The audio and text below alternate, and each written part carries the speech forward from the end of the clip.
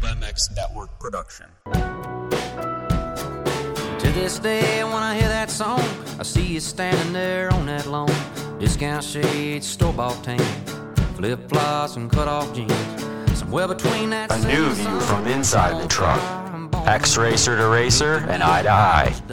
A casual look into the personalities of the sport and an experienced perspective into the action from week to week. It's Jason Thomas's Industry Seating.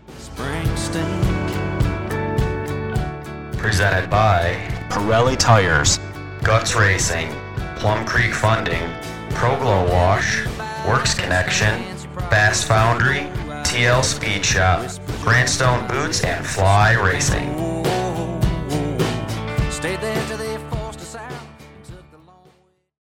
Welcome to the Industry Seating Podcast. My name is Jason Thomas. It is Sunday, November 13th, and we are in the heart of the off-season unless you are in Paris this weekend. And there is a Paris Supercross going on, and I'm recording this kind of during night 2 of the racing, so I won't be covering the second portion, but I do want to talk about a little bit of what we saw during the first night of racing and some of the conclusions, maybe premature conclusions, but just some thoughts I had on that moving forward. But before we do, let's thank the sponsors of this podcast, Pirelli Tires, Guts Racing, who Guts Racing is getting into the mountain bike side of things too. So check out Guts Racing. They have a bunch of new mountain bike I believe seats specifically that you can, you can take a part of. And if you like motocross, you probably like mountain bikes. There's such a crossover there, and mountain bike is such a huge market right now. It's really taken off over the last few years. So check out Guts Racing. They're just entering that mountain bike side.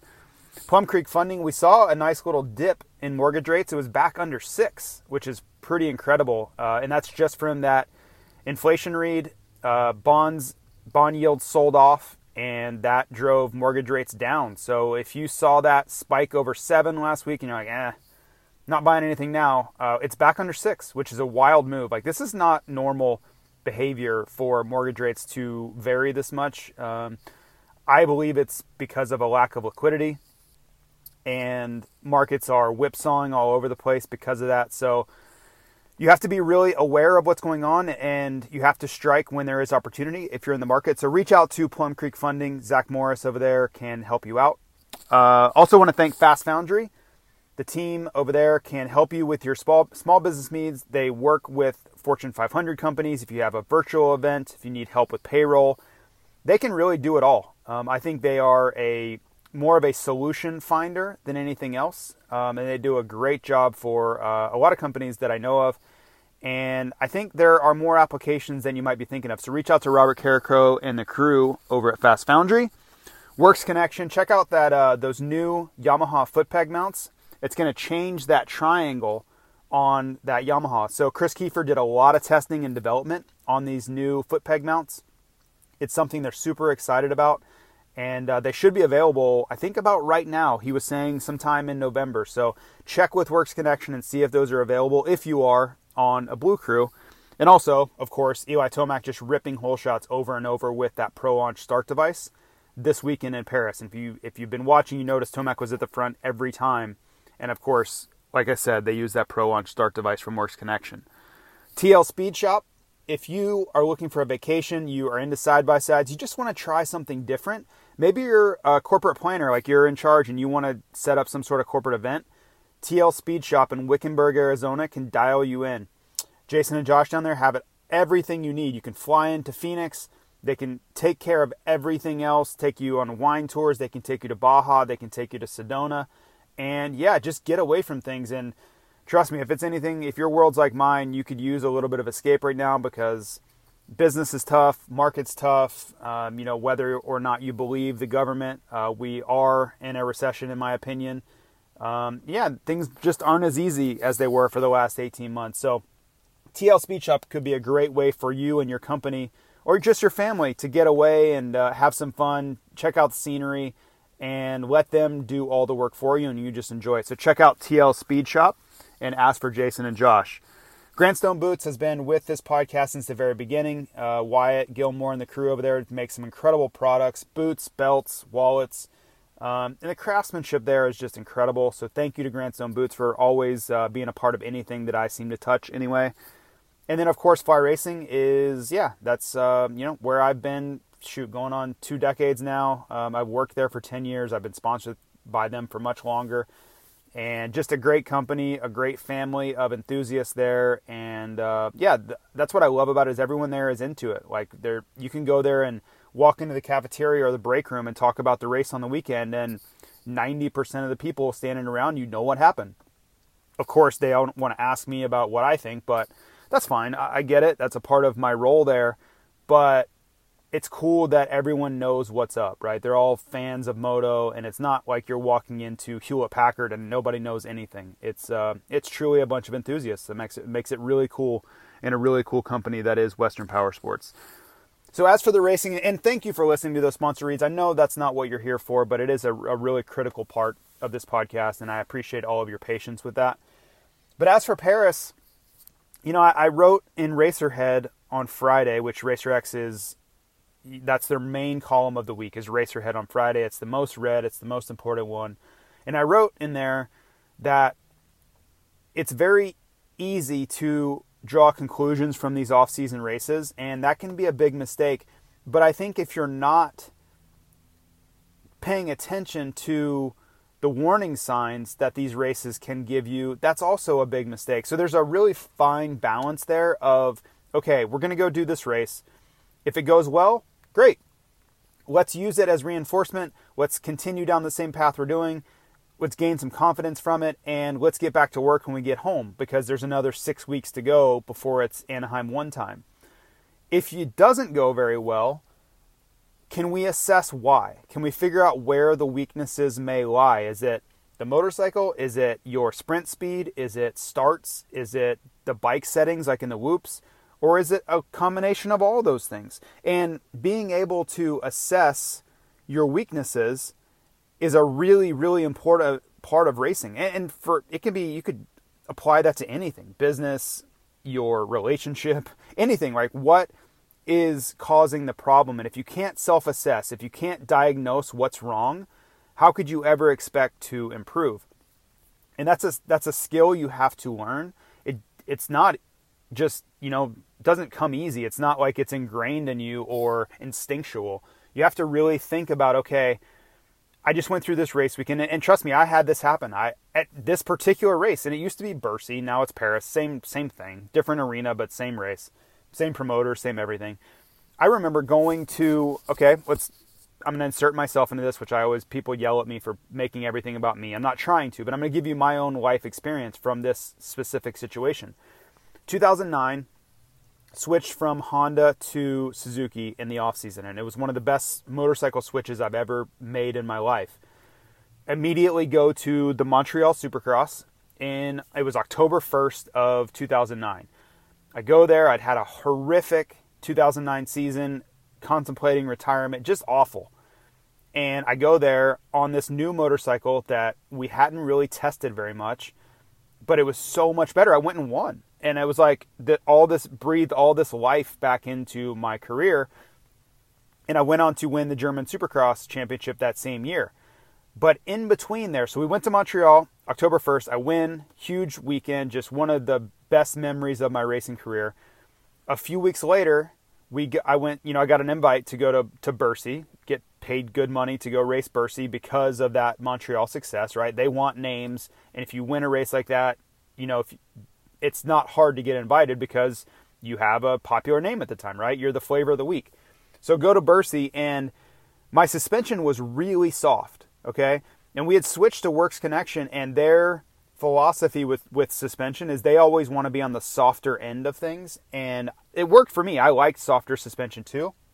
But Ziggy, the owner of it, he always liked to be on the soft end. And it worked really well at Montreal. The track was rock hard, and it gave me some plushness and added traction, and it just worked out. Well, fast forward to Bercy, the track was really soft and really sticky, which adds load to the suspension. And soft suspension doesn't work well in those conditions because it is soaked up. Like, I don't know how to specifically describe how it works, but when you have stickier dirt, the suspension rides lower in the stroke, which adds to the softness, right? It heightens that softness. So you need to be able to go stiffer to counterbalance that. Well, I went all the way in, right? I was all the way stiff, like raise the sag, did all these things, and it was still way too soft. And the bursty whoops were pretty tough, just like they kind of are. They get really chewed up and nasty, just like they did this weekend. Well, I was struggling bad.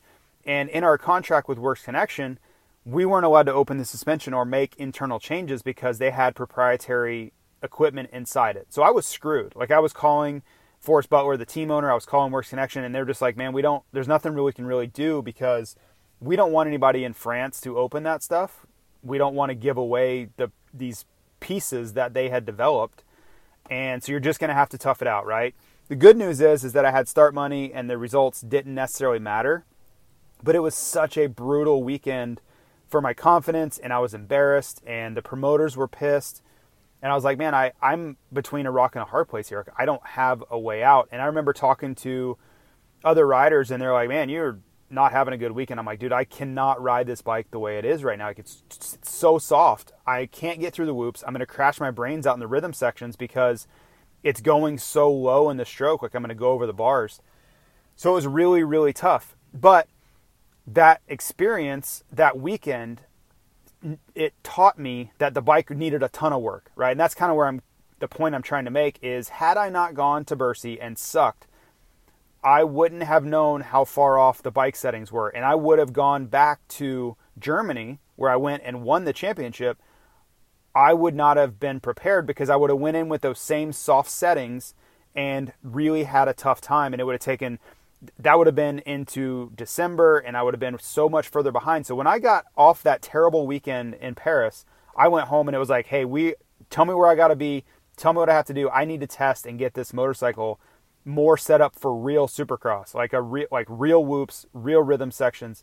And we really progressed. We got the bike much, much better for what I needed. That's what I think you can learn from weekends like this. And where I'm going with that is, look at the KTMs, look at Marvin Musquin, and look at Cooper Webb, especially Webb, struggling this weekend. And I don't know what's going to happen tonight, right? The Sunday race, maybe he bounces back and he goes and wins. I don't think that's going to happen based on what I saw last night. I still think they're struggling with the motorcycle just like they did last year. You watch both of them in the whoops, they're not on the same pace that Tomac and Roczen are. They're just not. They're slower. You can see the bike hopping around. You can see they don't have confidence in the motorcycle in the whoops. And I'm not an engineer. I'm not a suspension technician, so I can't tell you why that is, but I can definitely tell you the facts, which are they are not as good in the whoops, and it's going to be a liability again in 2023 if they don't figure it out. So this weekend's probably really frustrating so far. We'll see what happens on Sunday night. But I guarantee you Saturday was frustrating for Webb. He's running around 4, 5, 6 all night. He's half a track behind Tomac and Roczen. He's battling with the likes of Cedric Soubeyras, who, not a shot at Subs. He's a good rider, but we're talking about a 2-time AMA Supercross champion in Cooper Webb, right? Those two should not be battling. And also remember that Webb just took off the entire outdoor season to get better at Supercross, like get his fitness in line, get the bike worked out. Like, this was all supposed to be addressed and corrected because he took the summer off. And he doesn't look like he's fit yet. You know, I know they're still working on getting his weight down. That's a fact. So I'm a little surprised. And it doesn't mean he's not going to be on point come January, February, March, April, May. I'm just saying right now, I expected him to show up at this race strong. Like, I really did, because otherwise, what's the point? Why did you take all that time off? What have you guys been doing? And maybe it was just maintenance and he rode and like, okay, now we're going to hunker down November, December and be ready for A1. Maybe that's the plan. It's just not what I necessarily expected. I thought Webb would be better this weekend. And I'm not trying to be hypercritical of Cooper Webb. I'm really not. I just expected more, and I know what he's capable of. I didn't think those guys would just gap him. Even like Brayton, right? Musquin passes him and I don't want to say checks out, but passed him, was better than him. It's a little concerning. And this is a highly paid guy, one of the, biggest personalities of the sport, 2-time champ, commands the highest paychecks, or at least in that tier. Anyway, I'm sure Tomac makes more, but not much. And he's not getting it done right now. And that doesn't mean Supercross 23 won't be a different story. I'm just saying for right now, that was a little bit disheartening for Cooper Webb fans. So we'll see. Now, to bring it back to the point I was trying to make, this can be a learning experience. And if he doesn't have a fire lit under him after last night, going into this offseason, the rest of this boot camp, I don't know what will do it, because that's not what he's paid to do. That's not the expectation that is set for Cooper Webb. So I would bet you that they are diagnosing hard right now, right? They're like, okay, the bike is still a problem. Why aren't we getting the starts? Why are we still struggling in the whoops? Why isn't my sprint speed good enough? We're way off in time qualifying and Super Pole. Like, what is going on and why? And we're going to need to address those things and address them very, very quickly. So this is that opportunity. This is why I think it's a good reason. I'm trying to think of a better word. My vocabulary is lacking. A good reason to go to these races. Now, the downside risk, of course, is injury. Always, right? And you have to factor in jet lag and travel, and you're missing days, and that continuity of a training program gets derailed. I get all that, but it is sure is nice to make 50, 75, 100 grand on the weekend. Like that helps offset that a little bit. And make no mistake, that's what those top guys are getting. So there's give and take there.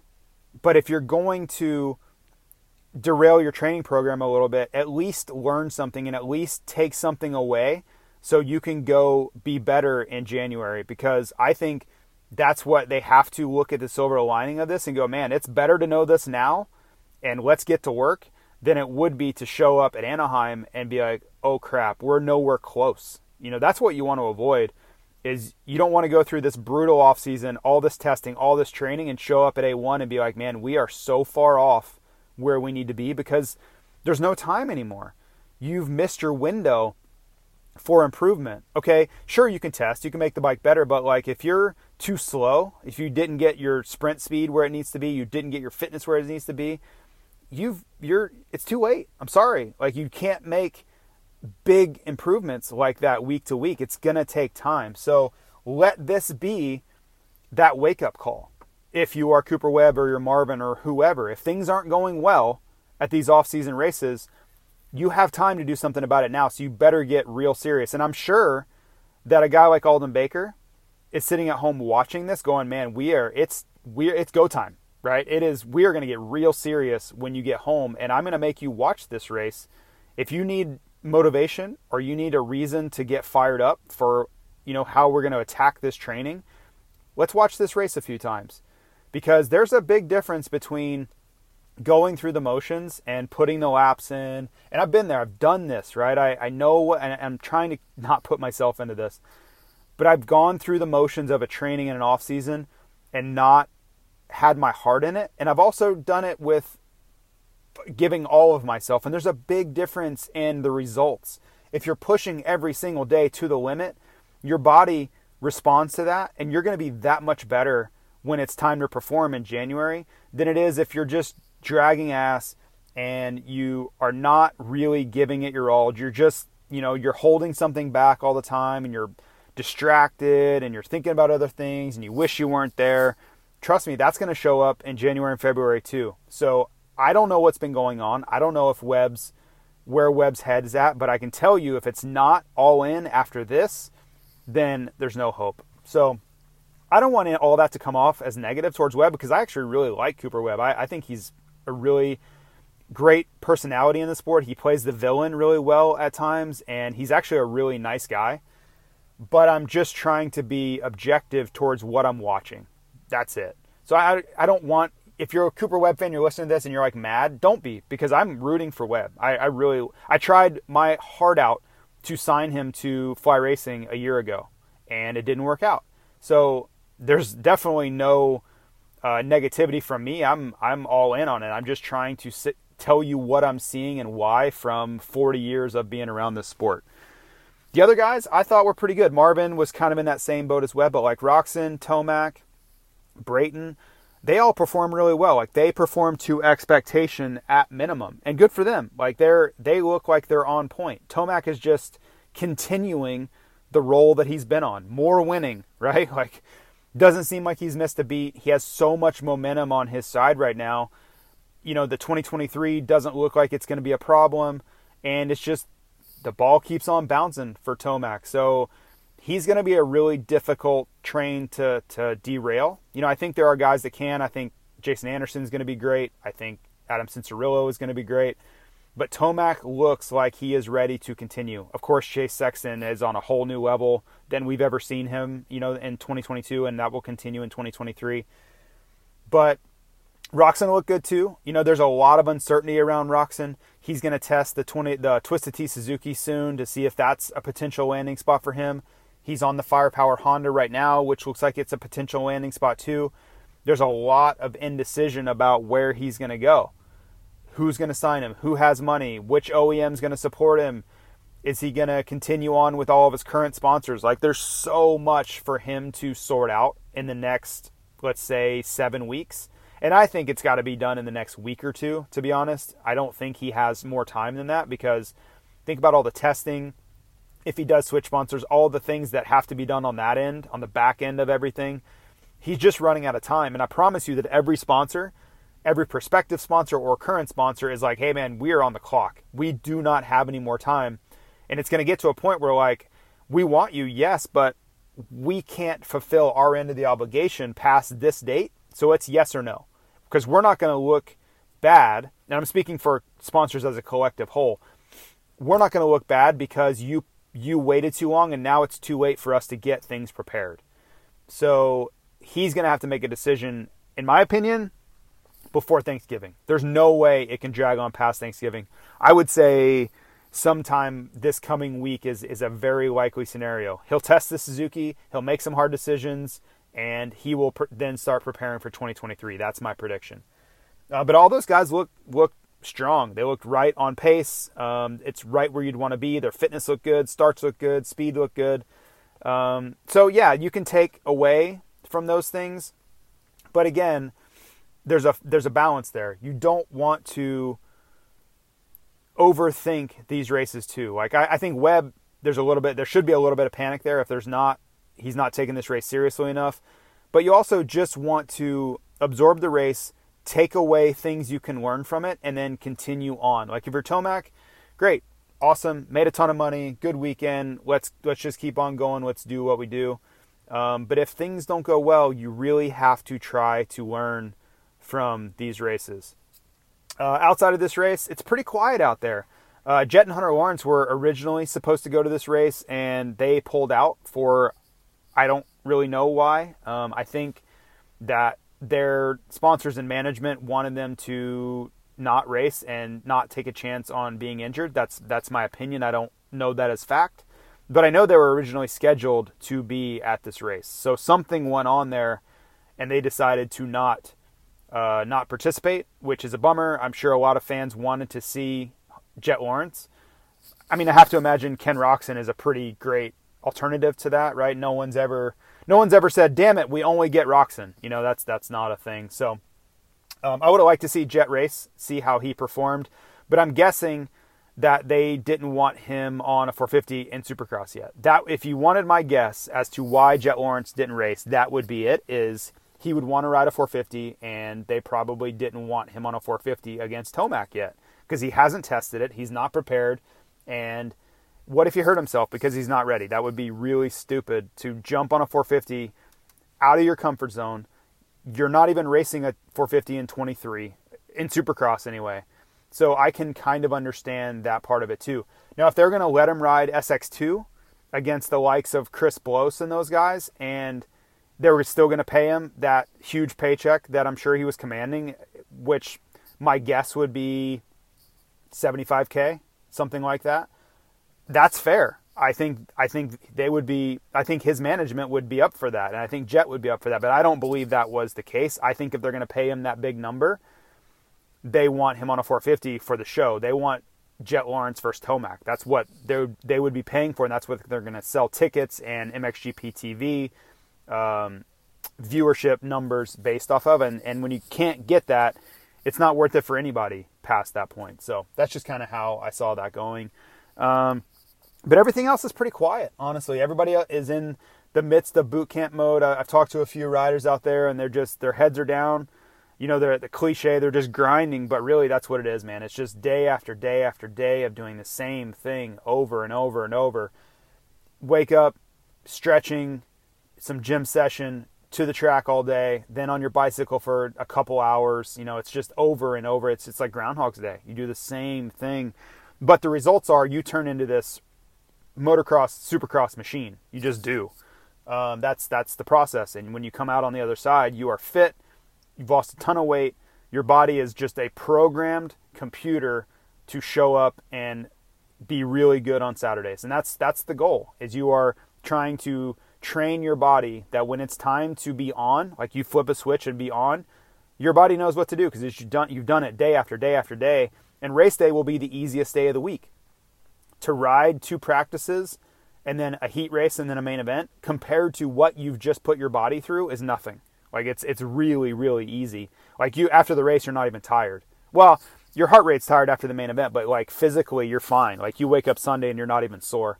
And that's why all this work is being done right now. So that's it for this week. Just wanted to do a little update on kind of what I saw and what I wish they had done just a one-night race so I could cover the entire racing, but I'm sure I'll do another podcast. And if there are serious developments, maybe I'll do a little update to this on the Sunday racing. But thank you again to all my sponsors, Pirelli, Guts Racing, Plum Creek Funding, Fast Foundry, TL Speed Shop, Works Connection, Grant Stone Boots, and Fly Racing. Thank you to all of them.